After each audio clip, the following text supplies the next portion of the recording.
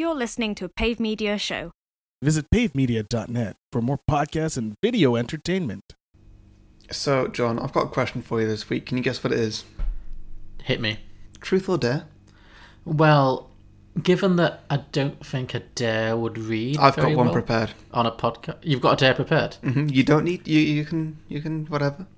I'm going to choose truth. I feel like I'm an open book. Okay, that's a good choice. Your dare would not have been good. Okay. So, truth. Would you rather some dark secret came out about Cher, which makes her undeniably a bad person, so much so that you can't enjoy any of her films or music anymore? The other choice. Or Eurovision is from now on forevermore commentated on live in a stadium over the act's performances by Donald Trump. Wow, that's mean. I'm going to say I'll choose the Eurovision option because I very seldom watch Eurovision broadcasts. Oh, no, this is included in, like, if you were to go to Eurovision, Donald Trump is there, he's talking live on the stadium PA while the people are performing. He's commentating on what they're doing. Okay. You know what? Eventually he'll die. And, Cher's music lives forever. Mm-hmm. So I'm going to go with Cher. I'm going to go with Cher. You're going to keep Cher? I'm going to keep Cher's Cher as she legacy pure. Sacrifice Eurovision. I will sacrifice Eurovision for Cher. All right, okay. What was my dare going to be? I'm glad I didn't pick dare, to be honest. It would have been difficult. I was going to dare you to speak in a different accent for the whole podcast. Oh, no, that would have been terrible. You could have changed your accent halfway through, but just as long as it's not your own. No, that would have been a disaster. I'm glad I chose truth. Some films are fine just the way they are. Other films sometimes take it way too far. But really, how bad could it get? Let's go beyond the box set.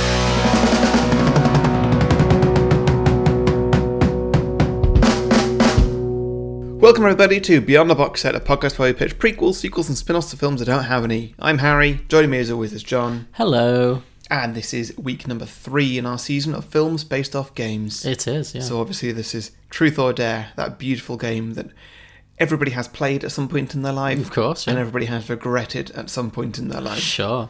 This film was everything I wanted it to be. Mm-hmm. This was just so stupid. And so predictable and just great. I really enjoyed this This film. film was perfect. Because this was technically my pick. I feel like it was more your pick because It was my suggestion, but your suggestion, your I decision. agreed to, Yeah. I don't regret it. I had a great time with this movie. This is a terrible film. Let's not make any bones of that. This film is awful, and it could have been so much better in so many ways. Which would have made it so much worse. In some ways, yes. I think there are ways it could have because been. if this film was like, if it was getting towards the area of being a good film, then it would have not been a bad film anymore. No, true. But it could have been like a Scream kind of thing. I think it could have been a better film and also a more entertaining film. That being said, for what it was, thoroughly enjoyed it. I have no complaints about this movie. Yeah, I absolutely got what I wanted out of this. It was short. That's refreshing. It's so refreshing. I don't know what's been wrong with us for the past few weeks or something, but I mean, going hand in hand with all the Oscar nominations, everything is the worst duration a film can be, which is anywhere between 2 hours and 2 hours 45. Yeah. That is the worst duration for any film to be.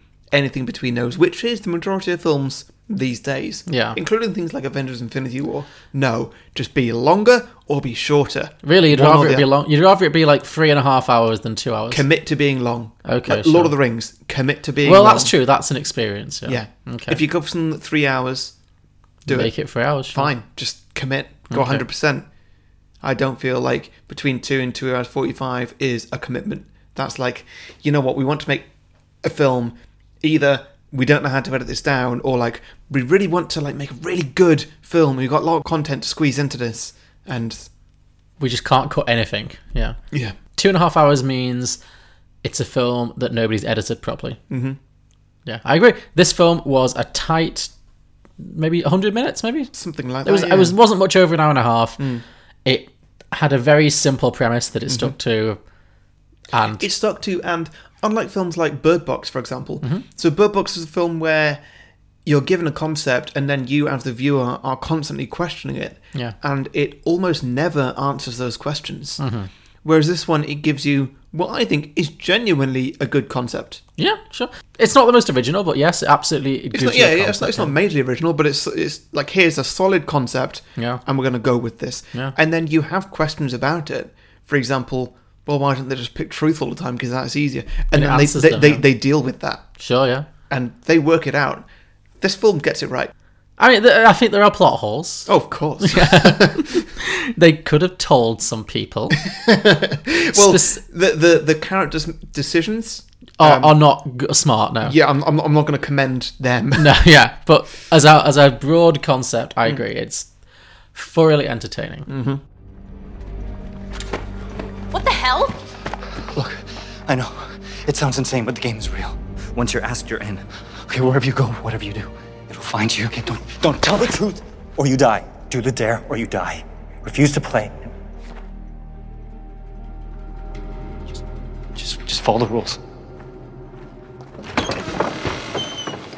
Okay, so where do you want to start with this? Oh, I mean, where do you start with this? I liked how the characters in this film were just awful, and that was fine. Yeah. Yes.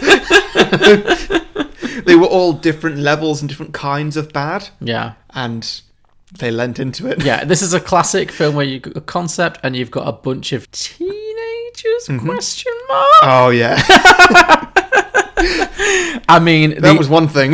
The ages in this film were all over the place, which I also very much enjoyed, and I'm sure we'll get into. Yeah, but you didn't care about whether anyone lived or died because they were all either actively horrible or they had like a single personality trait, so it did not matter. Well, there was one person I cared who died. Really? Cared that he died.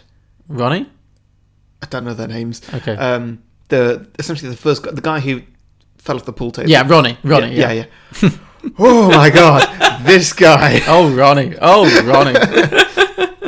He was something else. I feel like he was the worst actor in the movie, but I conversely really enjoyed him. Yeah. Yeah. He was the worst character. Oh, sure, yeah. By a million miles. Yeah. Like, they're all bad people. He's the worst person. Yeah, well, do you mean morally or just in terms of being a badly written? I think morally. I don't know, I feel like the other guy the guy who stabbed himself in the eye was pretty bad as well. I don't remember much of what he was Penelope's boyfriend. Yeah, I remember bits of him. Should we just dive straight into a plot summary? Yeah, I feel like we need to just get into it. Yeah. Okay, so this film. So it stars nobody. Nobody in this film is famous. Wait, I think there was one person. Okay. You keep talking. Okay. Well, the main two actresses, we have Olivia and Marky. Basically, Olivia is brunette and Marky is a blonde. What's her name? Marky? The blonde one was called Marky. That's not a name. No, yeah. But they are, like, best friends. Mm-hmm. Olivia is played by Lucy Hale, who I do recognise. She's in that TV show Pretty Little Lies, which I've not watched, but I know of. So Okay. I'm pretty sure she's, like, the banner name in this. And I'll say this for this film. Considering it's a really, like, bottom-of-the-barrel horror movie, I did like how it was based around a female friendship rather than, like, a romance. Yeah. Like, that was generally... I mean, that being said, they have a toxic, very unhealthy friendship. Don't they? But at least it's kind of, that friendship is the story. Yeah. Normally, like, the blonde best friend is, like, the third person who dies. Whereas, spoiler alert, in this film, Marky makes it to the end. Yeah, I wasn't really She outlives the expecting that. boyfriends, yeah. I really thought it was just going to be the main character was the only person left and the best friend was going to die a bit earlier on. But then the film does kind of let you know, okay, there's more of a relationship going on here with these two. Yeah, I thought it was going to be her and Marky's going to die conveniently, and it's going to be her and the boyfriend, Marky's boyfriend, who she's secretly in love with. Yeah. I thought they were going to be like the final two. Yeah. But so, fair enough. Fair play to them for not going down that obvious route. Mm-hmm. So, on the one hand, they seem to be very, very committed to each other. They seem to be like, they're best friends. On the other hand, they do seem to be constantly doing shitty things to each other. So bad. Yeah. So, at the beginning of the film, Olivia, who's our main character, the brunette, played by Lucy Hale, Yeah. she is planning to go... Well, the rest of the gang, including Marky, they're going on they're all in college. College? Question mark?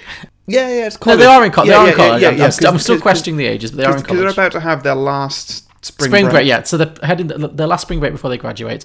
And Marky's like, Olivia, you're going to come with us for this last spring break. And Olivia's like, no, I'm going to do some volunteer work this week, so I don't have time. And Marky's like, well, you know what? I wanted you to come so badly that I've cancelled your volunteer work on your behalf and told them you've got shingles.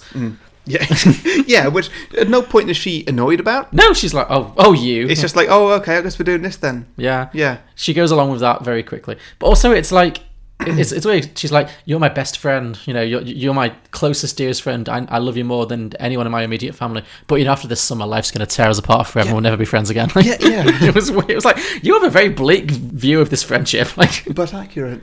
bleak but accurate. Yeah. Sure. Yeah. So I've been doing some thinking, and I forgive you. For what? For saying you can't come on spring break. I know you didn't mean it. Marky, Yeah, I love you so much. You know that. But I can't. I already signed up for Habitat. I know. Yeah, I'm a trip leader. No, I know. It's just, since high school, you and I haven't spent more than a week away from each other. This is our last chance to have some fun before life tears us apart. I mean, when you put it that way. So after Marky has basically sabotaged Olivia's, summer plans of doing volunteer work for Habitat for Humanity, whatever she was planning to do, Olivia agrees to go to Mexico with her and the rest of the gang, and they all go to Mexico and have a Snapchat montage adventure. There was so much of this film that was pure 2018, Wasn't it? And I mean, it was. I feel like the film is trying to be instantly dated.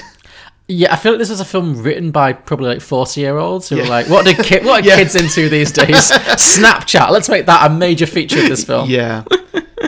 Oh dear. And YouTube, they've all got YouTube channels, don't they? Well, Olivia has a YouTube channel, yes. I don't know if the rest of them particularly do, but our main character has a YouTube channel, which comes into play later in the film as well, of course. Yeah. So yeah, the whole gang, they go off to Mexico for this spring break.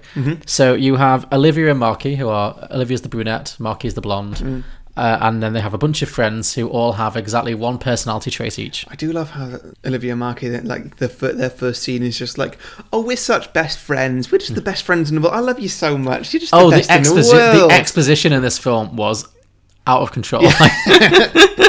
Yeah. Ever since my father died, you've been the most important person in my life. And I was like, that's gonna come back. That's the kind of thing you say casually every day when you see your best friend. Just like, oh hi, since my father died, you've been the most important person in my life. Like, I've not put it in my drinking games, but drink for anything that you successfully guess in advance. Oh sure. Oh, we'll get to it. Let's not get ahead of ourselves here. So yeah, they go to Mexico with their group of one personality trait friends who are. So we have Marky has a boyfriend called Lucas. Yep. Wait, is that the guy with the squint jaw? Yes. Yeah. This is the thing. All of the male cast members in this film look identical. I know. It's hard to follow. Really annoying. They're all just generically brunette and vaguely stubbly. And, Yeah. So Lucas, his personality trait is supportive boyfriend. Yeah. That's all he's got. He's bringing nothing else to the table. We have Brad, whose personality type is gay. Yes. You can tell he's gay because everyone keeps mentioning it. That's like his only person. And also because he's always wearing very short cut-off shorts. Like right up at very, very short shorts. Yep. And that's his personality. Yes, and that's also his plot. That's also his plot, yeah. It's a weird knockoff of Love, Simon, isn't it? Well, it is, except that it's... It's so bizarre. It's so very bizarre. Also, he is... I really wanted him to say... Because what's the line in Love, Simon? Just like, you stole my coming out or something like that. Yeah. And I really wanted him to say that, like, to have a word with the devil and just be like, you stole my coming out. Oh, we'll get to his coming out because that was a moment in this film. Anyway, other characters. We have Penelope, who is just this huge lush who's never seen without a bottle of vodka in her hand. She has a boyfriend called Tyson, who's a trainee doctor. Tyson, terrible These name. names are just awful. They are just like first draft names. Yeah. Tyson's personality trait is a horrible human being. Yep. Yeah. Then there is... Actually, wait, I don't remember Tyson. What happened with him? Tyson is the one who just seems to be always going from zero to villain really quickly. Like, so when they go and play Truth or Dare, it gets to Tyson's turn to play, and he's like, Olivia, truth or dare? And she's like, truth. And then Tyson goes, so admit it, are you in love with Marky's boyfriend? It's like he just loves to stir the shit. Yeah. Tyson likes to mix it up. Yeah. So that's his personality trait. He doesn't last. I mean, to be fair, he's the guy who's just encouraging everybody to just sort of be open with each other. Sure. Which is the key to a solid friendship, let's be honest. I mean, in his case... A solid long-term friendship. Not saying he's the good guy. Are you saying he's the Rachel Weisz of this movie? Yes. I'll tell you if you look like a bad joke. You know what? Yes, I am. Well, he does worse things, but we'll get to those when the plot arrives at them. What's his name again? Tyson. Tyson for Best Supporting Actress. Actress? Yeah. Oh, okay, sure. Put him up against Rachel Weisz, see what happens. Great, well. Good luck with that. I think that's the main crew. So we've got Marky and Olivia, Lucas, Tyson, Brad, and Penelope. Mm-hmm. They go to Mexico. They have this little Snapchat montage. Yeah. Of just being Americans drinking around Mexico. They're at some nightclub and they're all getting really drunk. Olivia is at the bar and she runs into Ronnie. Mm-hmm. Maybe my personal favourite character. So Ronnie makes a terrible, terrible pass at Olivia. Oh, yeah. It's like, how that menage a trois. So he wasn't even on their group. No, what was he doing there? He just happened to be in spring break at the same place as them. And, yeah, he also went to Mexico. Yeah. At no point does he have any friends. Was he just hanging out in Mexico on his own? That's a good point, yeah. Well, no, I could see that he abandoned his friends because he thought he was going to get laid. Sure. That he saw a woman. Yeah, exactly. I could see that being the case. But yes, his chat-up lines were something else. Olivia, what? Ronnie, hi, what are you doing here? Oh, I'm just skiing. What do you think I'm doing here? I'm getting my spring break on. Do you want to join me? No, thanks. Hey, where's Marky? Maybe we could do a little menage a trois? You know what? She's actually with her boyfriend, Lucas. What about a menage a dos? It's not happening, pal. So he's hitting hard on Olivia, and she's like, thanks but no thanks. And then some handsome beardy stranger with distractingly prominent eyebrows steps in. Wow. He looked like his own Muppet. Okay, sure. This guy kind of rescues Olivia from Ronnie's leering advances, and he's like, hey, let's party. So, he kind of hooks up with her. The night winds down, and they're all like, hey, we want to carry on drinking. And so this Sam guy's like, oh, I know a place we can go. Hard cut to... The haunted house on the hill. Yeah. I really wanted to see the interstitial scene when they were walking from this very local club to the abandoned church on the hill in the middle of fucking nowhere. Yeah. At no point was anyone you know what, this isn't cool. No. This is a long walk for nothing. I mean, this is where the film starts leaning into, as with any horror movie, the characters in this film have never seen a horror movie. Oh, no, these are idiots. Oh, yeah. So they end up in the old abandoned church, and Sam, I'm going to just call him Eyebrows McGee, because that's what I felt his name was. So Eyebrows McGee is he suggests that they play Truth or Dare. So they're like, oh, that's a game for kids, we're not going to play. Okay, we'll play. Yeah. So Let's play a game or something. Oh, yeah, spin the bottle. And on that note, let's, I was thinking Truth or Dare. What, this is a 7th grade sleepover, or? I know it's a kid's game, but I mean, if you play it right, it's a chance to expose your friends' deepest secrets. Make them do things they don't want to. That actually does sound kind of interesting. Great, we're in. So then they play Truth or Dare, and we get all the cliches. We do, which I'm glad the film lent into. Sure, yeah. So we get the gay panic one where, oh no, a man has to give another man a lap dance. Yeah. Oh god. Yeah. We get the streak. Yeah, 2 women snogging, which... Yeah, girl on girl. Obviously, Ronnie was all over. Ronnie was jizzing his pants. He was one step away from being Austin Powers, rubbing his thighs. Yeah. Oh, baby, yeah. Oh, yeah, because Ronnie turns up at the... He follows them. I guess he just stalks them up the hill. Because all the friends go, and then Ronnie's not part of the group, but he just turns up at the last minute. So they're playing all of these, fairly standard Truth or Dare games.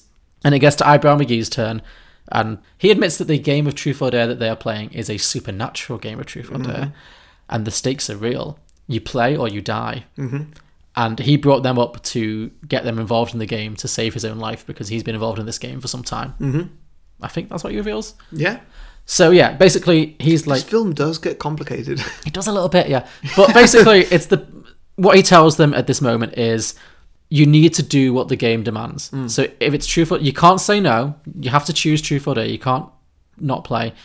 And whatever you choose, you have to do. Yeah. Or you die. If you say truth, then you've got to be truthful or you'll die. If you say dare, you've got to complete the dare successfully or you will die. And then he just kind of slinks off. Yep. He just slinks off into the night. Yep. And they're all just like, whatever. Well, yeah, so at this point, he believes that he's now out of the game. Does he? Yeah, I think that's the case. Isn't it the more people enter the game, the longer it takes to get to your turn? As far as I could tell, that's what you realise later in the film. Well, that's what they realise, but does he not know that already? I didn't think that was the case, but I'm not sure. Okay, sure. Maybe I'm wrong. I don't know. Either way, it's to his benefit that there's more people in the game. Yeah, it doesn't make a massive difference. Yeah, so then they all think that that's nothing, and so they just, carry on. What a creep. Yeah, exactly. Yeah, they finish off their nights. Although main character does have a bit of a vision at that point and sees all of her 5 friends doing the face at her. Yeah, basically when you're playing the game, you see people with slightly morphed like faces as if they're doing a weird filter on Snapchat or something. And that's how you can tell they're in the game. Yes, which I must say, at times looks brilliant, but as the film goes on, the CGI gets worse. It's like they ran out of money. Yeah, it's weird. It's great. So they go back to college, think nothing of it, their spring break is over. They go back to college, and over the next few days, Olivia starts to see visions of like truth or dare coming up everywhere. Like it's written on her desk, it's scraped into her car, but no one can see it except for her. Yeah. And then eventually she's in the library, and then the Snapchat filter thing happens, and all these crazy face people are like crowding around her going, truth or dare, truth or dare, truth. And she's like, truth! And they're like, tell us, Marky, the blonde girl's biggest, darkest secret. And she goes, Marky cheats on her boyfriend all the time! Yeah. Which we've already set up that Marky is just a whore. Because when they're in Mexico, she tries to snog another guy while her boyfriend's literally sat like meters away from her. Yeah. So, yeah, she's got some issues. Conveniently enough, Marky and the boyfriend are right there in the library with her. So they hear everything. The boyfriend like storms off. And so begins the game. Yeah, pretty much. Hey, Olivia. Truth or dare? What did you say? Truth or dare? Truth or dare? Truth or dare? Truth or dare? Truth or dare? Truth or dare? Truth or dare? Truth or dare? Truth or dare? Truth or dare? Truth or dare? Truth! Stop! What secret does your best friend make you hide? Marky's constantly cheating on Lucas. So at that point, basically, they start getting picked off one by one by the game of Truth or Dare. In a very Final Destination kind of way. Oh, this film's ripping off Final Destination, like left, right, and centre. Yeah, yeah, it is. Yeah, they've all got to play Truth or Dare in the turns that they played it back in the church. Yes. Which means that What's-Her-Face goes first. Yeah, Olivia goes first, yeah. Olivia goes first, and then, they just go around the room. I think Ronnie goes next. Yeah, yes, he does. Somebody dares him he's chatting up some girl in a club or whatever, and obviously she's not into it. Yeah. And then she gets possessed, and she dares him to show his pool cue to the whole bar. Yes, as in his penis. His penis, yes. Which I think is his response. Oh, my penis? Or, yeah. I don't know. Yeah. And so, he climbs up onto a pool table. He announces to everybody he's going to show them all his penis. Yes. And then someone says, seen it, not impressed. Yeah. Well, before that, though, this is such a small moment, but the biggest laugh I had in this film was when he steps onto the pool table and he goes, so this girl has dared me to show my pool cue to the whole room, and now I'm going to do it. And some random extra just goes, go Ronnie! Yeah. Do you remember that? Yeah, that was odd. He was so like enthusiastic. He's like, go Ronnie! He's like, he really wants to see Ronnie's pool cue. Like, yeah. Yeah. Hello, friends and neighbors. This fine young lady here has asked me to play a little game of Truth or Dare with her, and like a real gentleman, I chose Dare. Go Ronnie! Whoa! Anyway, now I will do you all the honor of showing you my business. Seen it before, not impressed. Oh! What is that, Beth? No, but Beth said it was tiny too. And so, then before that happens, he gets heckled a bit, and then he's like, oh, okay, well, if that's the way you think, then I'm just not going to do it, or something. Yeah, he chickens out of his dare, basically. Yeah. Yeah, then the demon takes over him and forces him to try and kill himself. And well, first he nearly falls initially, on the pool cue. he tries and falls on a pool cue that stood up, and somebody pushed him away, and says, like, whoa, watch out for the pool cue, and he's like, oh, thank you. Yeah. And then walks to the other side of the pool table, deliberately trips up over a pool ball, and breaks his neck and falls dies. over, breaks his neck on the adjacent pool table. There are people filming this. Everyone's filming this. Yeah. I guess they were really looking forward to seeing that sweet Ronnie peeing. Like. Yeah. Well, that's what college students are like, John. They do. They this film's very much... Kids these days. They stream everything. Yeah. So the rest of the gang at this point are just sat in their dorms or their shared house, whatever. And Olivia is trying to make excuses. She's kind of saying, like, I'm so sorry I revealed your secret, Marky, but I think it's the game. I think it might be real and all this kind of stuff. And Marky's like, obviously very angry. She's like, if you touch me again, I'm going to break your hand. Yeah. Which comes back later. Yeah. And then Marky storms off, not for the first time or the last time. And then they all get a text message at the exact same time showing Ronnie basically dying. Again, this person who they don't care about. They don't like it at all, no. So why anybody would feel compelled to send them the text message of just like, hey, here's this guy that you don't seem to know or care about, but he killed himself today. Yeah, that's it. So they get this video message and they're all watching it in perfect sync. Yeah. They all got it at the exact same moment. Yeah. But also, nobody texts like, oh my God, Ronnie died tonight. It's not, they're just sending the video and they're just watching it like, oh, no, what's going to happen here? Because I can understand, fine, someone's going to get his dick out. Teenagers might film that, it's, this is an embarrassing. Could have just been, he gets his dick out and then like, okay, well, why are 4 people watching this? Like, who don't care about this person? Yeah. It's just odd. Yeah. So they watch the video anyway. They watch Ronnie fall off the tool table and break his neck. And they're all kind of like, oh my God. And then Tyson, this is why Tyson is the worst person in the world. He just go, this is Penelope's boyfriend. He just goes, oh, bad break. Yeah. Like, no reaction. He's just watched one of his schoolmates die. Whether he likes it or not, he's just watched that kid die. He just kind of goes, oh, bad break. And then Penelope's kind of like, oh, shut up. These are horrible, horrible human beings. Oh, yeah. I don't want to get into a whole Need for Speed rant again, but these are not nice people. I mean, the different kinds of people. Yeah, Need for Speed to these guys. Different kinds of people. Yeah, it's a different level. But there was a running theme of them not caring about their own friends dying that seemed to happen a lot in this film. But anyway. Yeah. So, yeah, then you find out that if someone doesn't complete the truth or dare, they commit suicide in a very Bird Box kind of fashion. Yes. Over the course of the film, you do get some creative deaths, I think. Do you have a personal favourite? Really I enjoyed this feature of the film, which was all of the different truth or dares they did. It was good because initially the film was taking quite a while to sort of get going. Like, I know where the film's going. Could it just get there, please? And then it gets there, and then it doesn't stop for 45 minutes or something. Yeah. It just solidly goes. Just keeps going. Dare, interesting truth, dare, interesting truth, whatever. Just, it's solidly, this is exactly what I'm here to watch. And then the last half hour or whatever it is, it's all just like plot. Sure, yeah. See, after Ronnie dies, and then they're like, oh, it must be real then, okay. Marky doesn't believe it. Blonde Girl is unconvinced. But then she gets a text message, truth or dare. Of course it's a text message. And she chooses dare. And it's like, do what you said you would do, break Olivia's hand. Yeah. So she gets dared to break Olivia's hand. And she's like, I'm really pissed at you, but I'm not actually going to break your hand. And then Olivia's like, no, you've got to. So then she does it. She hammers Olivia's hand and breaks the hand. So that happens. Then they all go to hospital. Then we get one of the weirder ones, which is Gay Brad.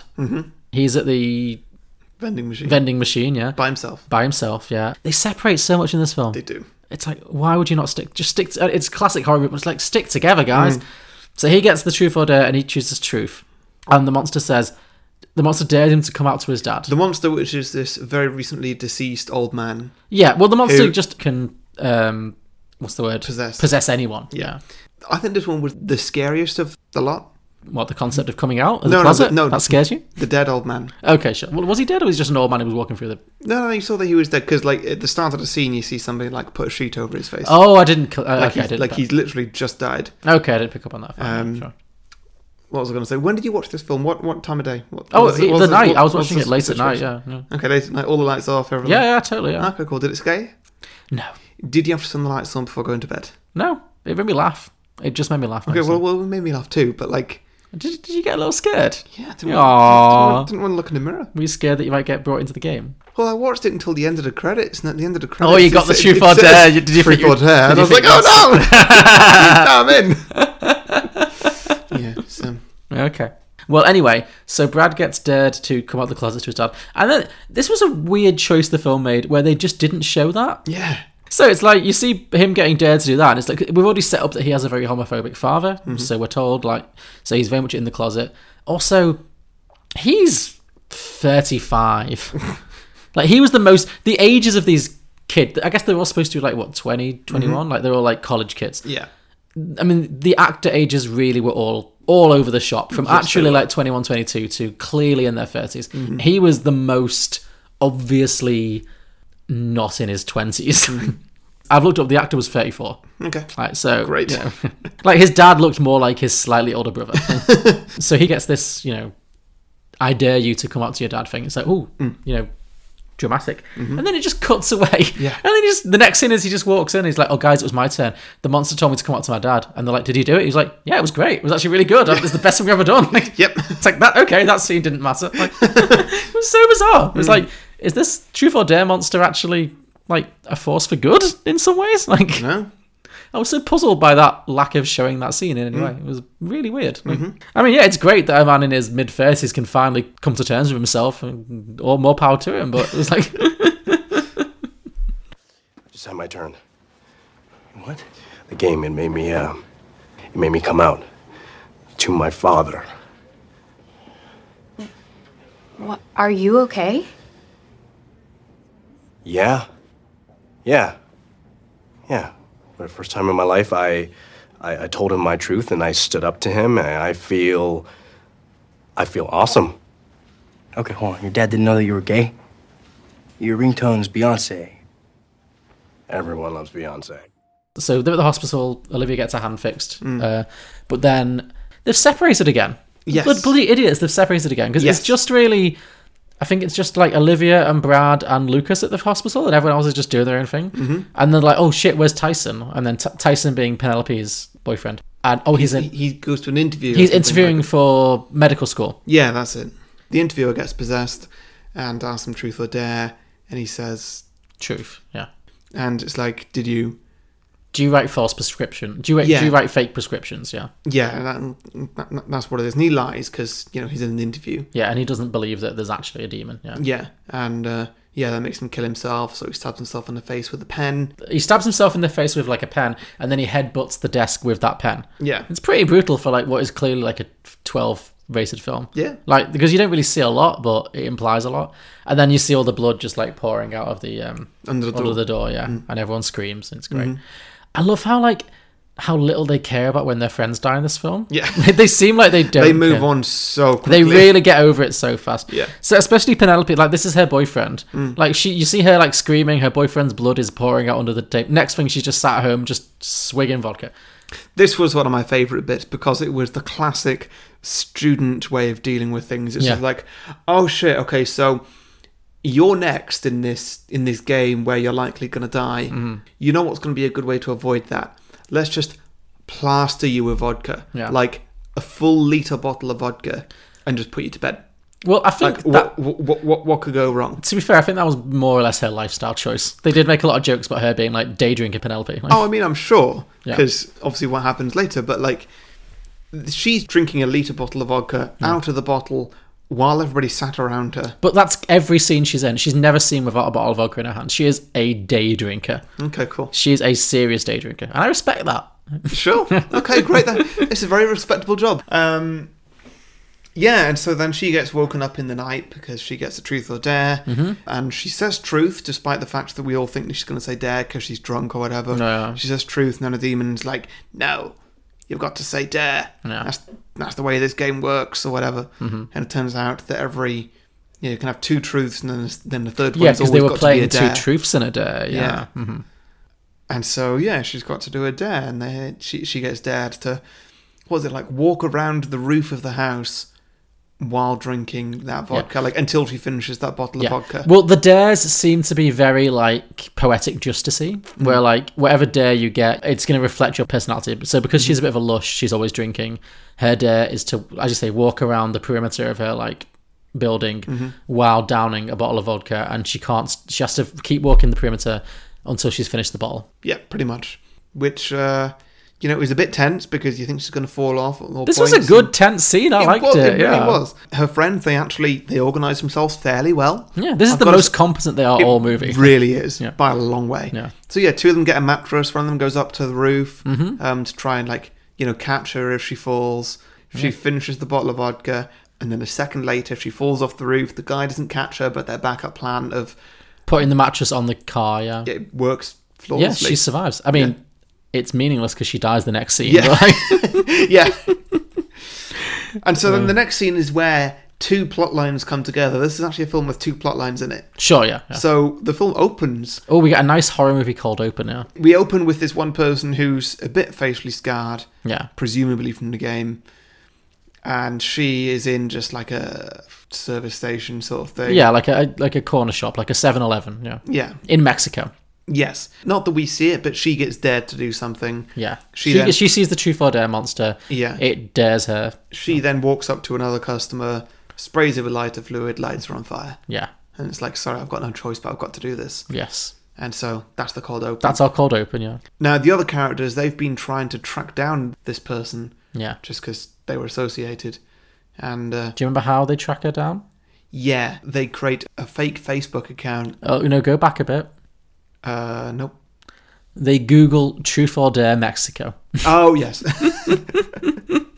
Yes, they do. So they do track down this person. They Google and they find the news story about how she set fire to this woman and she's on the run, basically. Yeah. But even though she's on the run, she's conveniently enough still checking her Facebook messages. Yes. And so they send an anonymous Facebook message, which is a very threatening thing. It's just like, we're stood outside the house of your family. If you don't come to us, then as we're dared to do, we'll kill your family or something like I that. love how blonde Marky goes from 0 to psycho so Doesn't she? quickly.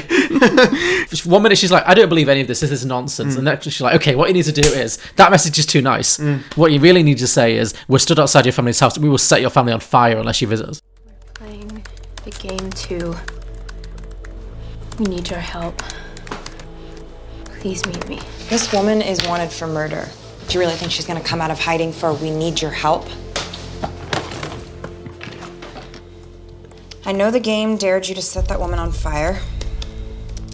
Tell me where to meet you, or I'll wait outside your family's house until the game dares me to do the same to them. Marky, you cannot send that. If you want to live, you need to stop thinking about other people and start thinking about yourself. So yeah, that gets her attention, surprisingly enough. Yeah, she messages them back. They arrange a meeting point. Yeah, and they meet in an alleyway. And turns out she's been dared to actually kill main character. Yes, Olivia. Yeah. Olivia. Yeah, so she tries to do that with a gun. Well, she explains the storyline a bit more first. She says, well, the curse came because her and her friends went up to the church some months ago and they desecrated it, including Eyebrows McGee. And they broke a bunch of stuff and it unleashed the curse. And because they were playing Two Truths or a Dare, that's the game that has been unleashed on them, basically. And she explains the rules a little bit where, there's no way out, but the only way to save yourself is to add more people to the game so that it takes a bit longer to get to your turn, which is why Eyebrows McGee recruited that group of people. And then she reveals that she's been dared to kill Olivia. She pulls the gun. Poor, brave, drunk Penelope just jumps in front of the bullet. For no reason. The only character who actually does anything to kind of actually help her friends. Yeah. Like, gets shot.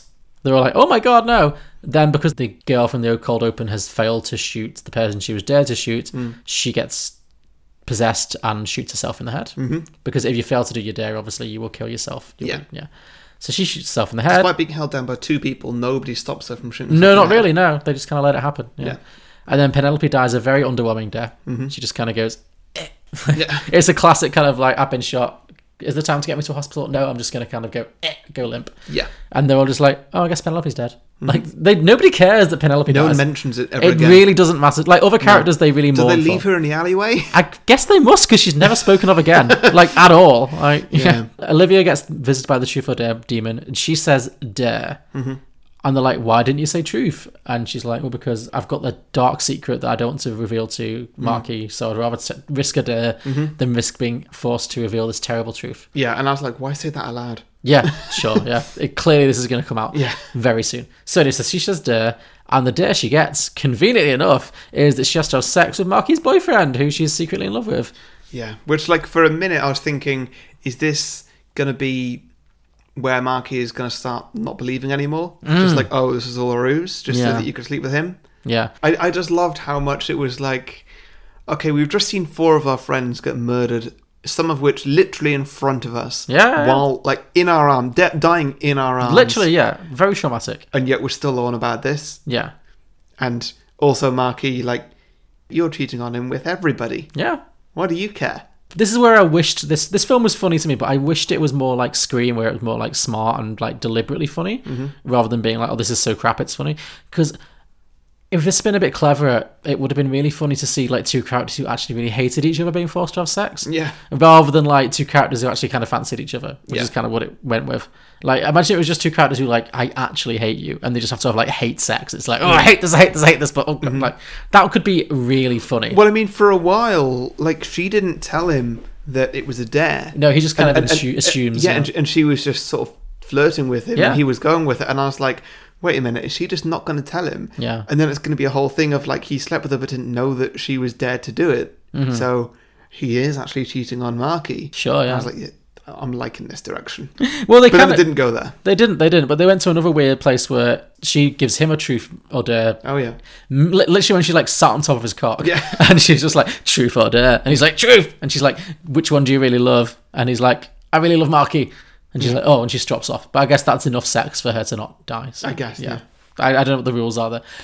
I felt like it took her a long time to, considering like Ronnie died like seconds after deciding not to get his cock out. Mhm. It took her a long time to shag him. Mm. Like she should have been like, here's my vagina, go. I've got seconds to live. Like, Yeah. Yeah. just come on. No, there's no time to mess around. Let's get on it. Let's do it. Let's get it over with quick. You know, times are wasted. Yeah, because like there was no time limit to anything, so it could have well been just like, you know what? Yeah, I'll sleep with them at some point. I'll get around to it. Yeah, you know, I'll have a career, and you know, maybe in retirement at One some day, point. yeah. We'll get there. In We'll get there. retirement. Well, you know, Sure. you know, just put it off by decades, Sure, and then sure, just sure. like, yeah, all right, this is all the It's the honest system. Trust me. At some point, we're gonna bang. Yeah. yeah. I'm not saying we're not going to, so you can't kill me yet. But Yeah, like, yeah, sure. it'll happen. Anyway, so that happens. Marquise drops off again. Then she's sat crying into her iPhone, looking at a video of her dead dad. Yes, which you see a bit earlier in the film, and at that point I was just like, oh, I really, really hope that they go there, and they did. They did. They went They there. did. Yeah. So Marky's dad has killed himself before the film starts. So she's looking at this video of him that is, I guess, the last video she ever has of him when he's like on a barbecue, like, I love you, Marky, whatever. And then he obviously gets the eyes in the video and he's like, truth or dare, Marky. And then she's like, truth. And then he says something like, why do you still keep the gun I killed myself with? And she's like, sometimes I feel like using it too. I was like, wow, this film gets kind of dark. Like, considering it's so silly. This film is like, it's silly teen nonsense, and then it gets to these like weird... All the characters have like super dark backstories. The tone is all over the place. I do wonder though, when it's in situations like that where it's just them by themselves, well, what's the point? Yeah. Like, does the devil know? Yeah, because she's not telling her truth to anyone else. She's Yeah. just telling it to herself. Just saying it aloud. Like, Yeah, she should okay. be like telling her friends. Yeah, that's a good point. Yeah, it didn't really have any meaning, that particular truth-telling moment, because she was literally on her own. Yeah, because you could just stay on your own all the time and just be like, well, no one's going to hear me, so sure. Yeah. So that's all that happens, and at some point they find a nun who worked at the haunted church in Mexico way back in the day. She's the last survivor of the monastery, I think. So they go and find her and her daughter. She's like this reclusive Mexican shut-in nun living with her like granddaughter. At this point, the film really sort of started going deep into plot and lore and just weird stuff, and I was like, I'm not there for this. Just give me more silly dares. Yeah. Sure, understandable. I mean, it got silly. Yeah. This whole plot line did get silly. Well, immediately it got silly because... So they go and visit this mad old lady who's like, she's not spoken in like 50 years or whatever, but she doesn't speak. But even though she's like a reclusive Mexican nun who hasn't spoken to a soul in 50 years, she's fluent in English. Yeah. Not only she can't speak, but she writes perfect English. Yeah. So there's this scene went on forever. It did. This very long scene where she's just writing out exposition. Yeah. So basically, this is where we get all the mythology from the film. So very long story short, the nun has this backstory about how like, oh, we first summoned this demon called Caxus or something to get rid of a priest who was raping all the nuns, whatever, and then it backfired because the demon was a trickster and he ended up killing all the nuns as well as the priest. And the only way to send the demon back to hell or to contain the demon is for the person who summoned the demon to cut off their tongue, put it in a jar, and then say a magic spell. Yeah. Well, not that order, but yeah. Something like that, yeah. Say the spell, cut your tongue, put it in a jar. Oh yes, I guess you'd have to say the spell first, yeah. So then they do that, I guess. So they go back, that's where they find Eyebrows McGee again, because he's been arrested, hasn't he? Oh, no, that's what happens. Been arrested, yeah. No, sorry, we've missed a bit. So they find all that shit out, and then Gay Brad, who's This film has a lot of plot. There's more than I thought. I thought this was going to be a really quick plot summary. This film is, like, convoluted. Gay Brad, who's disappeared from the plot for a good hour. Because, again, they're like, oh, we should all stick together. And he's like, nah, it's all right, it's not my turn for a while. I'm going to go home. Yeah. Like, what? Yeah. So Gay Brad turns up again, and he gets possessed again, and he gets dared to steal his dad's gun and make his dad beg for his life. So he does that. But in the process, his dad's police officer buddy shoots him dead. And so he just dies. Again, very underwhelming death. They have to go to the police station to explain themselves, but none of them are under arrest. Yeah. It's just like, you can come and go. And for reasons, they managed to get Eyebrows McGee's address, basically. Like, it turns out that they've had him on... Is he in witness protection, or they just know where he is? I don't know. No. Anyway, doesn't matter. They go to him, and he is basically like living in a padded cell, so he can't hurt himself or anyone else if he gets dared to do anything. So, but they're like, oh, no, you've got to come with us to Mexico. They pull a gun on him, force him to go to Mexico. They all end up back in the church in Mexico.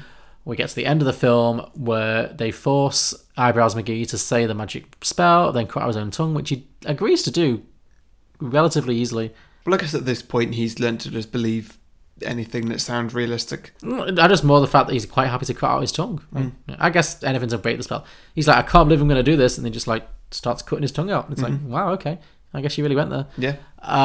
But he does that, but then the demon possesses the boyfriend, Lucas, who's still alive, and the boyfriend kills himself and Eyebrows McGee, leaving just Marky and Olivia. Yeah. So then Olivia tricks the demon so that he is in the game as well, and she plays a truth or dare moment and says, truth, is there any way for us to get out of this? The demon says, no, you're doomed forever. So then she decides to go on her YouTube channel and basically get the entire world involved with the game. Yes. And that's how the film closes. The film ends with her leaving a message saying, I'm really sorry, a demon's killed all my friends, but I need to ask you, truth or dare? And then you see all these people around the world watching her video and getting the crazy Snapchat face. And then the film ends. Yeah, what an end. My friends and I went on a trip to Mexico for spring break. We ended up at an old mission where we played a game of truth or dare. We had no idea that we had encountered an unspeakable evil that wanted to play with us. When we went home, the game kept going. It killed 5 of my friends. The game is real. Tell the truth. Do the dare, or you die. Refuse to play. You die. It can happen anywhere, and it can come from anyone. I'm so sorry, but I have to ask you. Truth or dare?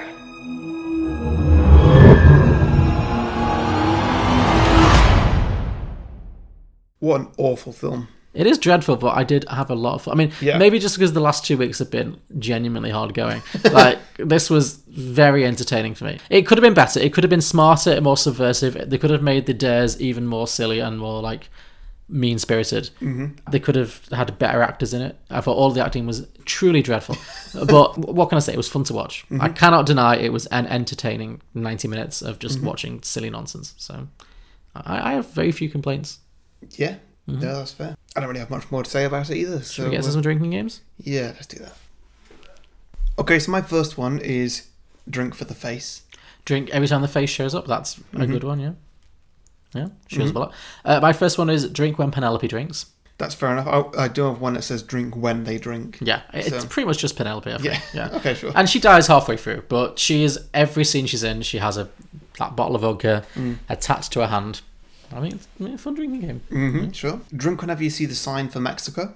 Ooh, good one. Yeah, I like that. Drink when the characters needlessly separate, when they should obviously stay together. That's the last one I've got. Yeah. Oh, sorry. Yeah. So drink whenever they go off on their own.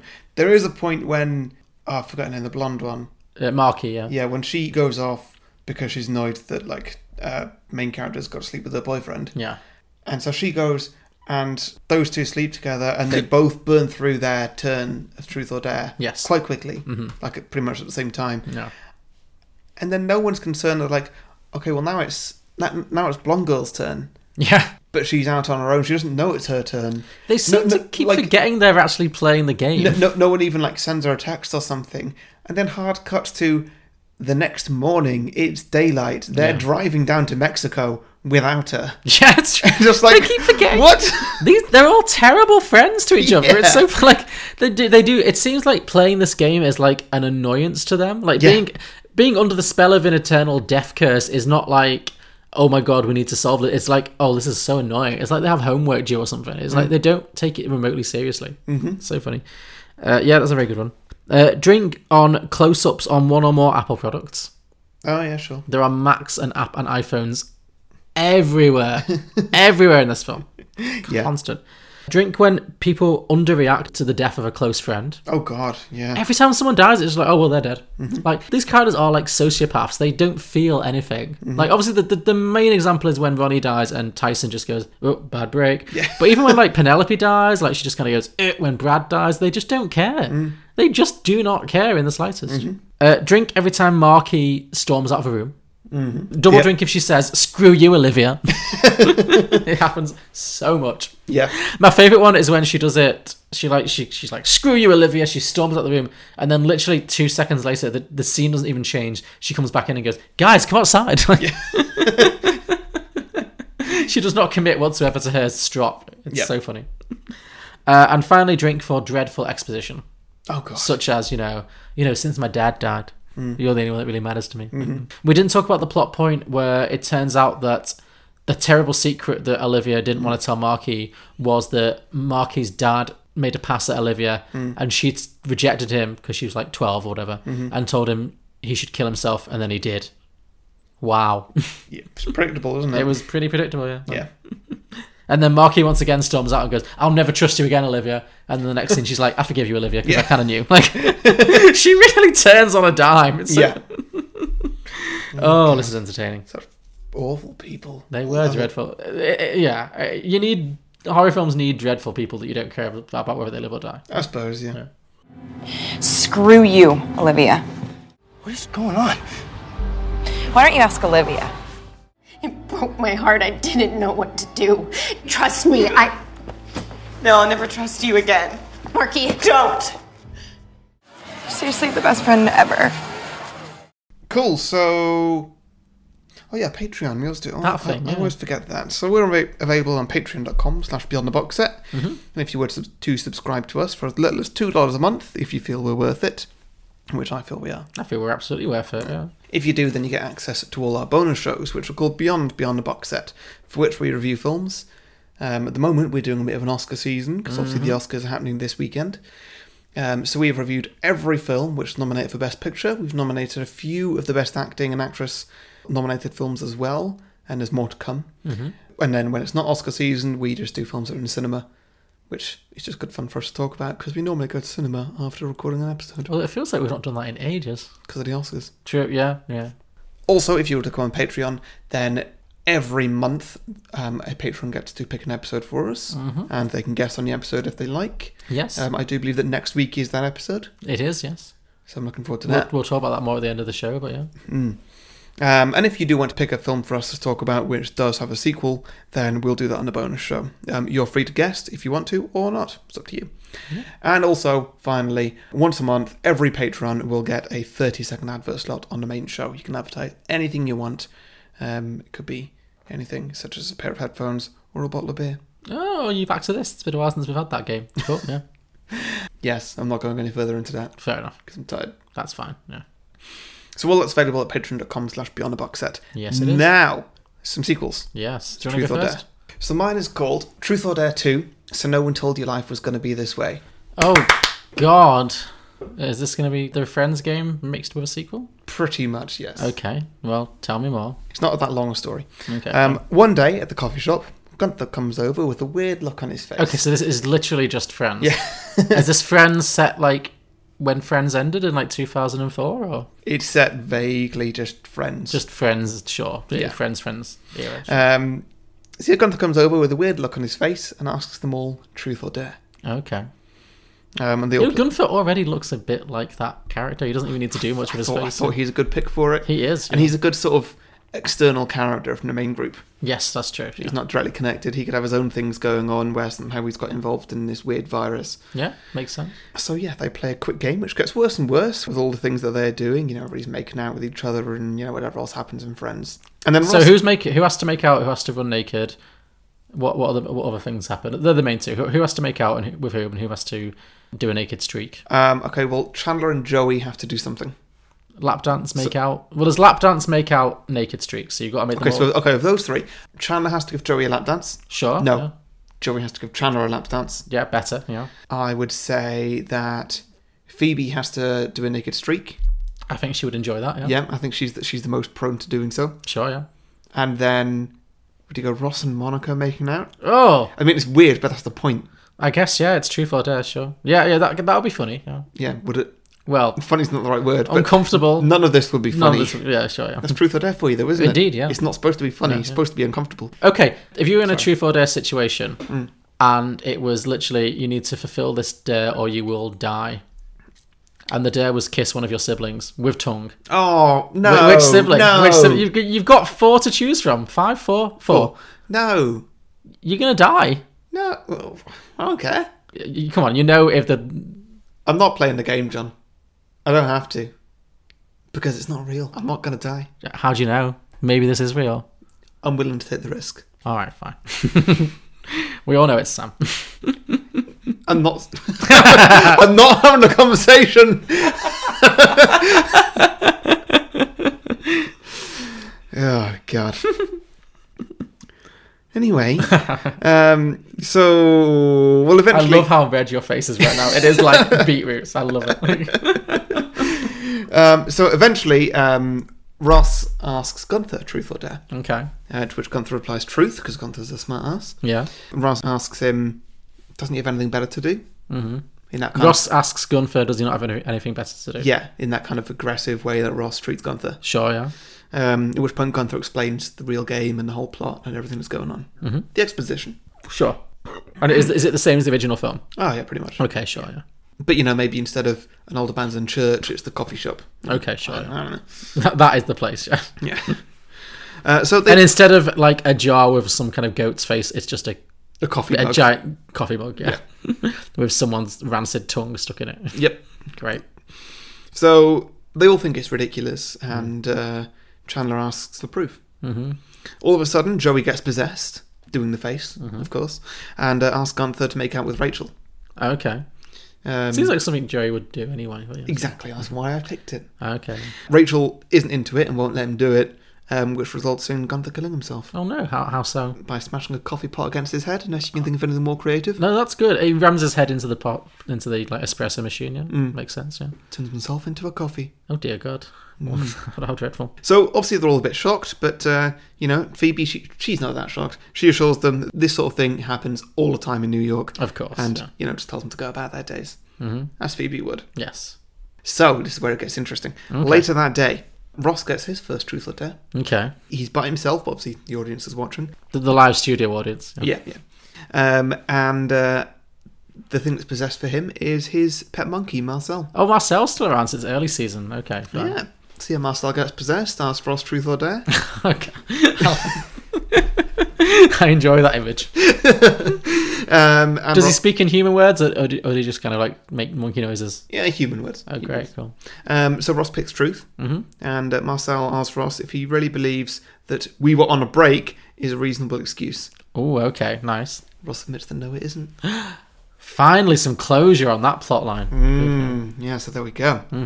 Next up is Phoebe. So she gets her comeuppance when her painting of Gladys comes to life. Okay. And asks her truth or dare. And so Phoebe is a big fan of the game, as we all know. And she picks dare. Okay. She's dared to give a full massage to somebody at work, just a normal massage, while she herself is completely naked. Oh, okay. Now, this wouldn't have been such a big problem if it wasn't also the episode where Rachel gets herself a Swedish massage. Oh, so she has to massage Rachel naked. Okay.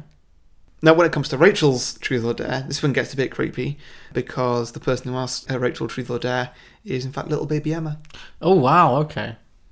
Yikes.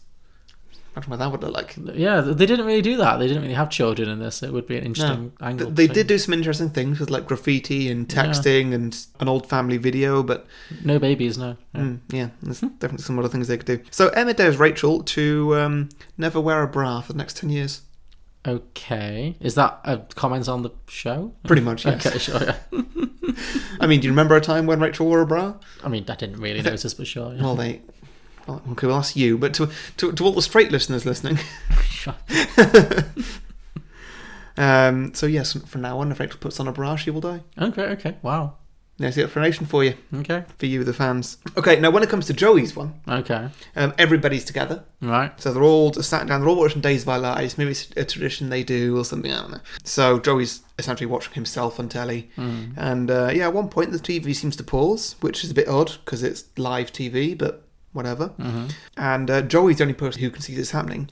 And then Dr. Drake Ramore turns to face the camera. So he's asking himself. Yeah. Like the girl in the mirror. Yeah, exactly. Okay. And does the face, which only Joey can see. Asks truth or dare. Joey picks truth. And he's asked, who in this room do you have romantic feelings for? Okay. And so Joey replies out loud, I love Phoebe, okay? Oh, okay. Not Rachel. Which sparks a whole bonus season of Friends where Phoebe leaves Mike for Joey after a lost drama. Oh, interesting. Okay. Is what the fans wanted, but probably didn't really need. Yeah. Yeah. I've not seen the series Joey. Maybe that's what that's about. It's not. None of the rest are really in it. I think Jennifer Aniston's in like one episode, but yeah. Okay. No. And then finally, Monica and Chandler get theirs at the same time. Okay, sure. And so they agree to go with truth. Right. As the two of them supposedly have nothing to hide from each other. Of course, yeah. And they get asked, do you really think that Chandler is gay? To which Monica says yes, at the same time as Chandler says no. Oh, okay. Interesting. And then Chandler does the face, picks up the bedside lamp, goes to whack it towards his face, and we cut to black. I like it. Dark. Yes, so Chandler was gay all along. Great. That was the takeaway from that. Very good. I like that. Is that it? So yeah, that was Truth or Dare. So no one told you life was going to be this way. Great. Okay. Got to do the clap each time. Okay, so I've actually done a legitimate sequel to this film this week. All right. Finally, without doing something like a... Well, I've got 3 this week. No threes, no doubles, no... I've just got one idea, and I actually think it might be workable as a genuine sequel, but we shall see. Okay. Is it the whole thing about the government trying to live in this world, trying to help this world live, after the event of the first film? No. Okay, cool. Why did you think I'd go for a government angle? I don't know, this is what I was potentially going to go for at one point. No. Okay, so this sequel picks up 12 months after the events of the original film. Olivia and Marky, the survivors from the original, blonde and brunette, they have gone into hiding, knowing that the entire world is now looking for them, ever since they unleashed the curse on a global scale. So now they have to keep a low profile at all times, because obviously Olivia, sent that YouTube video out to the world and infected the world with this Truth or Dare virus. So she's obviously very much a public figure. Yeah. So they're travelling around trying to keep a low profile so no one knows who they are. They've basically broken the internet because, desperate people are constantly trying to spread the virus in any way that they can. It's literally gone viral, They're both trying to live with the guilt about what they've done and the thousands of deaths that they continue to cause every day because, it continues to spread. Yeah. Anyway, so the plan they have to kind of keep a low profile and not get caught is to jump around small kind of one-horse towns in rural USA. Every time they arrive at a new town, they adopt fake identities and work low-paid jobs for a few months just to make enough money to keep going. And then they move on to the next place before they arouse suspicion. They spent the last year just constantly moving around. Yeah. We establish all of that in a moody kind of voiceover in the intro. So I guess that's going to be Olivia's voiceover. Like, it's been a year since the events of Truth or Dare. She's going to explain all of that. Anyway, we pick up with them stopping off at one of those towns, and they stay at a cheap local motel where Marky gets a job on reception and Olivia starts working in the kitchens. While she's working, Marky falls for the motel manager's early 20-something son, who's going to be played by an actor who's far too old for the role. Jake Gyllenhaal. Sure, yeah. Someone who's like 43, but who has to play like 21. Christopher Plummer. He's like 87, but sure, yeah. Go with it, yeah. Christopher Plummer in a backwards cap. Yeah. Yeah, love I like it. Love it, yeah. So Marky, the blonde girl, starts dating this guy. She's working on reception. His dad owns the whole motel. So they end up having a love connection. They start dating. And then Olivia warns Marky that they need to avoid getting too close to other people because, the only ones they can really trust is each other. And they're going to have to move on sometime soon. Mm-hmm. But Marky, she's got needs. She's a woman. She's a blonde woman. Mm-hmm. So she starts to think maybe herself and Olivia can start a new life in this town where nobody seems to know who they are. So apparently there's no internet in this town, apparently. So nobody recognises them. So she's like, why can't we just stay here? Build a new life for ourselves. I'm sick of being on the road, Yeah. So she starts dating the son. Let's call him Zach. Just give him a generic American name. And she starts hanging out with his group of friends, each of whom is completely one-dimensional and only exists to add a few extra bodies to the mix in the story. Okay, so I'm thinking Clint Eastwood. Okay. Are these all going to be like elderly actors? Yeah? Pretty much, yeah. Okay. We've got Mark Rylance. Yeah. Oh, okay, cool. Steven Spielberg making his acting debut. Interesting. Okay, yeah, sure. Who else is old? We need a woman. We need a woman. Okay. Dame Judi Dench. Excellent. Yeah. Okay, so the characters they're going to be playing. So they're going to be jock friend who's always carrying a six-pack and randomly high-fiving people. Clint Eastwood. Great, yeah. Jock friend's bland girlfriend who only exists to roll her eyes and put up with her shenanigans. Booby Dench. Did you just call her Booby Dench? That's what me and Charlotte call her. You call her Booby Dench? Yeah. Where did that come from? I don't remember. I like it. I'm just great interested. I think it was some dress that she wore at some point that was just like, come on, you're a bit old for this. Booby Dench. Hey, she's a dame. She can wear whatever the hell she wants. Dame Booby Dench. Fine. Dame Booby Dench. Great. There's going to be suspicious best friend who feels like he's seen the girl somewhere before but can't quite place it, and also takes an instant dislike to Olivia. You know what? John Malkovich. Like it. Love it. I'm loving this middle-aged angle you put on this. Like, I was thinking like teenagers, but this is even better. Yeah. Anyway, so they're the three extra characters, and then the Zach himself, who I guess can be. Who else did you have in the mix? Spielberg. He can be Spielberg, sure. Yeah. A few weeks pass. Marky continues to date this guy, and hang out with his friends, and start to ingratiate herself into the community. Mm-hmm. And then Olivia tells her, it's time for them to move on to the next town. They've made some money here. They've stayed too long already. Now they need to move on like they always do. Yeah. But Marky's relationship with Zach has developed and she refuses to leave. So Olivia says to Marky, she says something like, whatever happens in between you and the world, I choose you, which was like the quote of this film. Mm-hmm. And then Marky's like, yeah, but I'm blonde. So just as their friendship appears to be reaching a crisis point, the truth or dare demon returns. Mm-hmm. Shocker, I know. So, one of them gets possessed, but the demon reveals that this time the rules have changed. And this is where we're going to reveal the title of this film. Mm-hmm. They're no longer playing Truth or Dare. Now they're playing Truth or Dare 2 Double Dare. That's what I was going to do. Well, it wasn't the most I had Truth or Double Dare as my title before I actually put a plot to it. Mm-hmm. It's not the most creative I've ever done. But I'm glad you did it, because someone needed to. Yeah. So in this context, what that means is instead of the game running like Truth, Dare, it's Dare, Truth. Yeah. It's like you're reading my mind, man. It's good. It's good. Consequently, lots more dares. Yeah. Because let's face it, the truths were boring. Yep. So now we get to like a rerun of the previous film with these new characters and a lot more crazy dares. Mm-hmm. So, first of all, Olivia gets dared to bring the new gang into the game. So her dare is to force the other people, Marky's new boyfriend and all of his friends, to go up to them and be like, truth or dare. Yeah. So now they're part of the game. That's her dare. Okay. So then they're all sucked into it. Then the jock, who I guess that was Clint Eastwood, his dare is to play chicken by lying down on a railway track and allowing the train to pass over him. Mm-hmm. A classic game of chicken. Yeah. A classic, stupid kid game. Yeah. So that's why I picked Clint Eastwood. Yeah, absolutely. So he's quite confident that he'll be able to survive this game because it's an old-timey railway station with old tracks and stuff and old trains. There is actually a gap between the train and the line, so he thinks, as long as I lie very still, suck in, I'm pretty sure it'll pass over me and I'll live. So he does that. Unfortunately, it's the middle of winter and the train is fitted with a snowplow. Okay, great. Quick question. If you were to do the same dare, would you lie with your feet being closest to the train or your head being closest to the train? What a question. I guess my head, because if Correct it's answer. going to kill you, you'd want to be dead quickly. I feel like if it hits your feet first, you're going to get horribly mangled. If it hits your head, you'll be knocked out pretty quickly. Mm-hmm.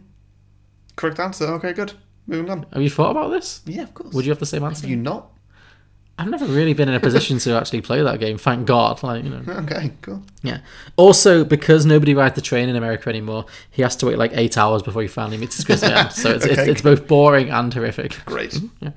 So anyway, that's how he dies. The jock's girlfriend then gets possessed and is dared to do a planking challenge. Mm-hmm. But she has to plank on the balcony rail of an 18th story apartment building. Okay. So this is an incredibly tense scene. It's supposed to be like the new version of Penelope walking around the roof of the original building, you know, drinking her vodka. Yeah. However, she survives. She does it. Because, you know, they can't all just die. Yeah. Next, the suspicious best friend gets dared to force the entire group to play Russian roulette. Oh, that is a standard John Malkovich That is a game. good one. John Malkovich is a great pick, actually. You've done well. You've chosen well. So he has to force the gang to play Russian roulette. It's also a great Truth or Dare game. Mm-hmm. So he survives, but the jock's bland girlfriend shoots herself in the head. Booby Dench. Booby Dench, she dies, yeah. Oh, damn. Thereby, now I've just realised that I've created an image of Judi Dench planking, which I really like. I guess it's one boob on each side, just like hanging out. Yes. We've made her do weirder things. Oh, is this like a running theme for you and Charlotte? Well, I mean, no, as in you and me. She, maybe 70 episodes ago or something, she was a ninja at one point. She was a ninja, yeah. Yeah, we should use Judi Dench more often. She's been some places. Yeah. We should contact her agents, yeah. So. I'm sure they'd have a lot to say. They would, yeah. Anyway, so the Russian roulette game happens. The suspicious friend survives, but the bland girlfriend who survived the planking challenge dies, thereby rendering her survival in the planking challenge utterly pointless. Mm-hmm. Much like Penelope surviving that whole rooftop thing, only to get shot the literal next scene. Yeah. So it's a tribute to that. That happens. At this point, they're all desperately trying to find a way out of this whole mess. Marky asks Olivia if they can go back to Mexico to speak to the tongueless nun. Mm-hmm. Yeah. Olivia argues that there's probably no point, but she's ultimately overruled, so they all drive down to Mexico, to the same house where that nun lived. Yeah. They go back and they ask the old lady what they can do to break the curse. The old lady writes down her answer and hands it to Olivia, and Olivia says, "It says there's nothing we can do without the original perpetrator who desecrated the church, and he's dead. However, Zach, the boyfriend, says, wait a second, let me see that, I speak Spanish." So he grabs it off her and he reads it. And he reads it out loud, and it says, "To break the curse, you must kill the one who unleashed the curse upon you." Marky and the gang are confused. Sam unleashed the curse, and he died in the first movie, so why didn't the curse end? Mm-hmm. Suddenly, Marky has a moment of realisation, and then we're going to get a flashback scene. And we're going to flash back to all of the times that Olivia was forced to do a Truth or Dare. Mm-hmm. And this is where it ties back to the original film. So we see she was first dared to expose Marky as a cheat in the first film. Yeah. Then she got dared to tell Marky about her dad. Yeah. Oh, no, then she got dared to sleep with Marky's boyfriend. Oh, yeah. Then she got dared to tell Marky that her dad was a child molester. Mm-hmm. And Marky realises that all of the dares that Olivia had didn't put her in any physical danger whatsoever. Mm-hmm. They were all just like weird truth dares. Mm-hmm. The only danger she was ever in was when Marky had to break her hand. Mm-hmm. And then we get another flashback to when they were all in the church together. And we see how Olivia actually caused the whole thing. So when she was looking around the church, she found the old spell book or whatever, and she actually used it to create the game. Mm-hmm. So actually she was the one who unleashed the Truth or Dare game on the rest of the gang. Ah, so not Sam. Not Sam at all. Eyebrows. No, not Eyebrows McGee. It was her the whole time. Okay. So she was never really playing. She was only faking it because she was manipulating everyone because she just wanted Marky for herself. Okay, yeah. So it was all because she was in love with Marky, her best friend. Mm-hmm. Because Marky had already said, after this summer, life is going to tear us apart. We'll never be friends anymore. Yeah. So Olivia used this black magic to manipulate everyone so that all of the rest of the friends killed themselves so that she could just be with Marky forever. How does that explain Marky killing himself? No, Marky didn't die. What, do you not die at the end? No, Marky is the blonde girl. Who are you thinking of? Oh, I thought Marky. Oh, you think the boyfriend? I thought Marky was the guy's No, name. the boyfriend was a red herring. The boyfriend was a red herring. It was Okay, all... sorry. Run that last paragraph by me again, then. So Olivia, Yeah. brunette girl, Yeah. is in love with Marky, the blonde girl. Ah, okay, great. Yeah. The best friends. Yep. Where it's like, between I'm you there. and the world, I choose you. Yeah. So she cast the spell to make sure all of the other friends died and to make sure that her and Marky were tied together forever. Because basically when I was watching the original film, I was realising, you know what? All of these spells are working out pretty damn well for Olivia. It's like, oh, you have to sleep with Marky's boyfriend. How convenient. Like, She never really got anything bad. The worst that happened to her was she got her hand broken. Yeah. And that'd be a great way to prove that you are innocent, just to make Marky break her hand. But actually, worse things happen. It's very recoverable from. Yeah. Compared to what everyone else goes through, So basically, this whole sequel is building to the big reveal, which is that Olivia has been the villain the whole time. Sure. And then I guess at the end, so when Marky figures all of that out, they have to pin Olivia down and try and cut her tongue out and then break the spell. And then and then I guess the last few survivors get away. I didn't write the ending. Is it obvious? No, that makes sense. Yeah. So, okay, well, who's doing the tongue cutting?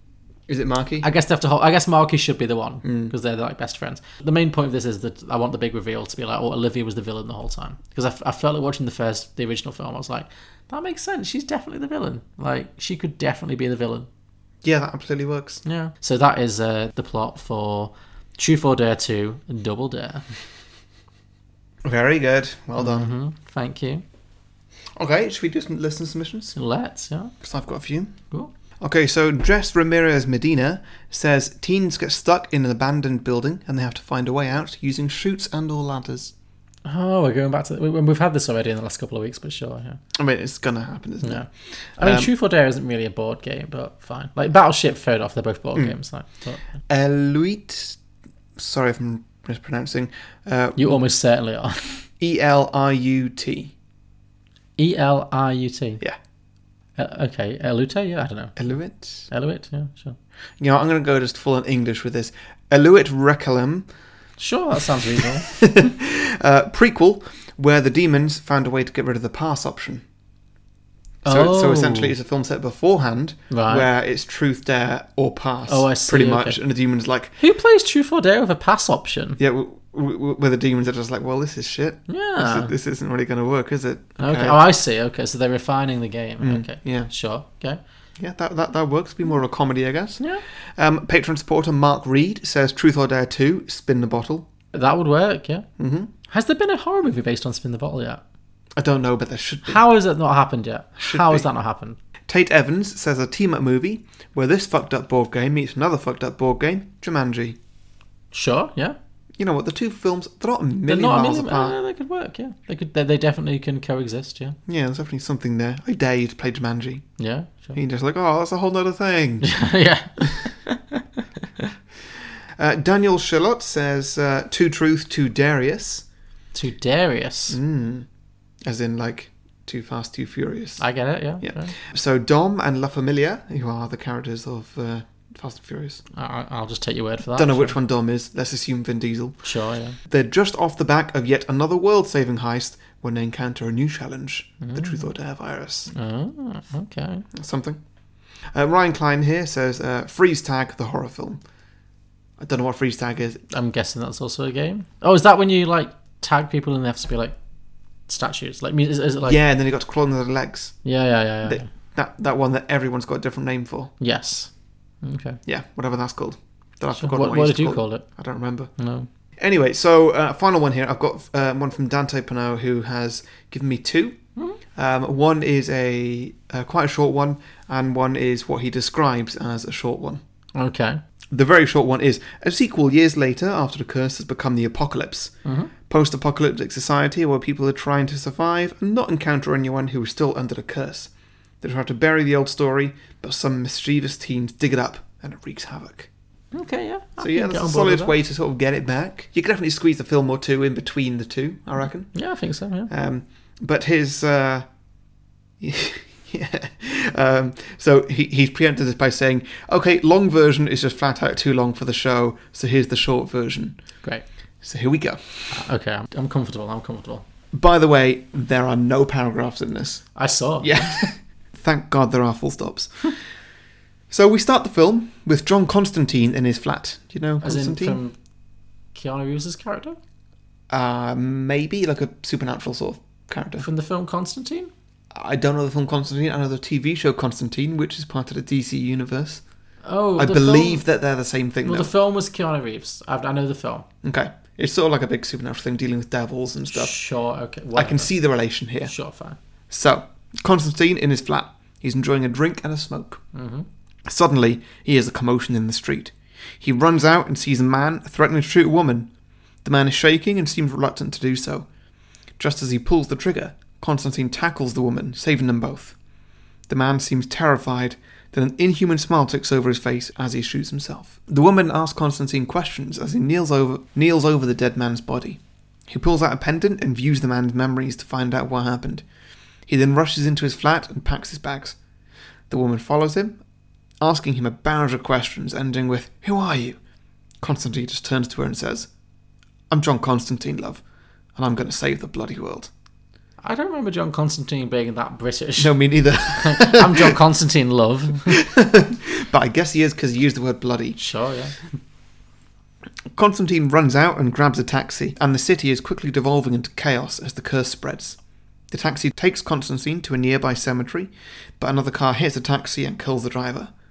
Constantine crawls out and heads for the 6-foot-tall headstone, which he uses magic to open a door. Okay. He steps through, and we follow his transportation while watching news of the chaos the world is falling into. Cut to a small gravestone in Mexico, with the name Harry on it being pushed over as Constantine climbs out of the grave beneath it.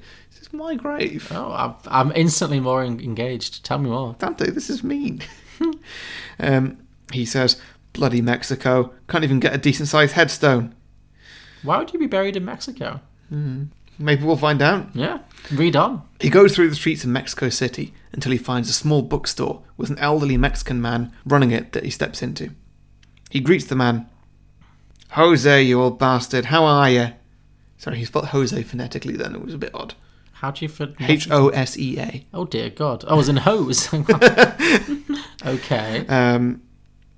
They exchange pleasantries. Then Constantine says he's looking for the playbook. Jose brings him a small book, which Constantine takes and leaves with. He travels to a ruined mansion from the first film and draws a white circle underneath him and starts chanting. Dirt around him rises until it forms a large face. Constantine says, "It's Loki," and asks why he started the chaos. Loki, this is Thor's brother. Yes, I know who Loki is, yeah. Laughs and says it wasn't him. Constantine tries again with another god of mischief, and we see a montage of him trying to find the right demon, until he has an idea and summons a shadow, who he calls the Bogeyman. The Bogeyman confirms that it is his doing, and Constantine challenges him to a one-on-one game of truth or dare. If he wins, the demon lifts the curse. If he loses, the demon gets rid of this nuisance. The demon agrees, and Constantine goes first, choosing truth. The demon has him confessed that he puts on a brave face, but is always terrified. He can't rest because of the decisions he's made. Then the demon's turn. He chooses truth. Constantine asks why he did this, and the demon said, "Because it was fun." Constantine's turn again. He chooses dare. The demon says this was fun, but now he's bored and dares him to kill himself. Constantine does, and arrives at Death's door. Death opens the door, sees him, and refuses to let him in, saying, last time he did, he nearly destroyed the whole kingdom. This is the thing that Constantine does, apparently. Okay, sure. So he sends Constantine back, to the surprise of the bogeyman, and so now it's the demon's turn. He chooses dare, and Constantine dares him to die. The demon laughs, saying he can't die. But according to the rules of the game, not doing the dare results in death, and the demon disappears. Constantine sighs, and the world is saved. We end him back in his flat, enjoying another drink and smoke. The end. And then Dante says, geez, it's still real long, sorry. Okay, first question. Has Dante actually seen the film Truth or Dare? No, he's not. Okay, so that was just purely going off the title. Yeah.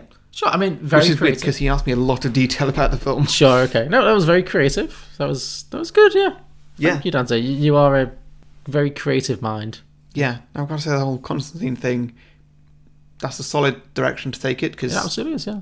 Because sort of linking with demons and stuff. Yeah, that works. I also have some listener submissions. Spencer Kopp said, Truth or Dare 2, Tooth or Dare, The Rise of Dr. Michael Fates. So I guess that's like a Tooth Fairy angle? Okay. I don't know who Michael Fates is. Sure. Whatever. Miles Dornboss said, Blumhouse Truth or Dare 2, Blumhouse Never Have I Ever. Blumhouse, the production studio. Yeah. I Never Have I Ever. That's a good one. Horror film would be good. Yes. Yeah. Nicky Masters said... Then it could always involve a flashback to how they have ever. Yeah, absolutely, yeah. Nicky Masters says Rock, Paper, Scissors. Yeah. Yeah. Connor Crehan said Alternative Truth or Dare. Like that. Very political. Johan Kai Cohen said Groot or Dare. Mhm. Tree Amigos. Nice. Yeah. Benjamin Sunday said Double Dog Dare. Basically Truth or Dare, but with talking dogs. Okay. Every time one of the dogs bites it, i.e. dies, another dog says, "Oh, that's rough." It's just clearly just puntastic. Okay, great. Sean Sullivan said Spin the Devil, 7 Minutes in Hell. Yeah. Will Smith, I don't think that Will Smith, says Two Truths and a Lie. Mm-hmm. Jonathan Graziano said Two Truth, Two Dare. Mm-hmm. Sean Corrigan said Would You Rather, the movie. Oh, yeah. Yep. Wow. Very good. Yeah. Tim Pegram said I Know You Are, But What Am I? Kind of The Thing, but for dummies. Yeah. I think Would You Rather would work better as a TV show. It would, yeah. Quite episodic. I can see that, yeah. Mm. Definitely. Mike Carey said Two Truths, a Dare, the cook, the wife, and his lover outside Ebbing, Missouri. That was a lot of different references there. Hector Quintanilla said Smelt It versus Dealt It. Mm-hmm. Gabrielle Canada said Truth to the Daring.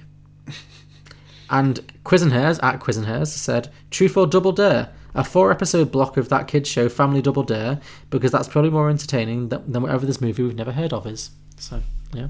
Have you not heard of this film? I know, it was a $95 million smash. Yeah. Who could have missed it? This had trailers everywhere. Did you see trailers for this? A lot of trailers, I believe. Was I in the toilet for most of them? Probably. Okay, fine. Anyway, those are our listener submissions for this week. Mm-hmm. If you have any sequel ideas for Truth or Dare, or any films we've done in the past, please let us know. We are Beyond the Box Set. You can find us at beyondtheboxset.com. Our podcast is available on all good podcasting platforms, including iTunes, Stitcher, Spotify, Google Play, anywhere you find podcasts. If you can't find us, let us know, and we will make sure we are on it in the future. You can also contact us on Facebook, Twitter, and Instagram. Just search Beyond the Box Set or at Beyond the Box Set on Twitter. And we are also available on Patreon at patreon.com/Beyond the Box Set. And we have exclusive merchandise available on tpublic.com. Again, just search Beyond the Box Set. We are also a proud member of the Pave Media Network, so please search pavemedia.net to find out how we can help you to expand your podcasting network and grow your audience. Yes, thank you very much. I never forget. So far. I mean, it's early days. Yeah. Yeah. Okay, so next week we've got a Patreon episode, as we mentioned Patreon before, crossover, yeah. and it is, I believe, our final episode of our season of films based off games. I'm not going to lie, I kind of hope so. Yeah, it's not been our best season. It's not. Like I thought it was going to be a lot better before we did it. I think you agree. Yeah. It's been hit and miss. It's definitely been that. Like I don't regret it, but it's definitely been. Insert Battleship pun there. Yeah. It's been a lot of, I don't know. It hasn't always hit the target, shall we say. So next week we have Julio from the Contrarians podcast. And Julio is going to be doing Clue with us. Based on the classic game Cluedo. Yeah, which I'm really looking forward to. And yes, I'm very excited. I will admit is the entire reason why we picked this season. Yeah, I Cool. All right, well, see you all next week. See you next week. Bye. Bye.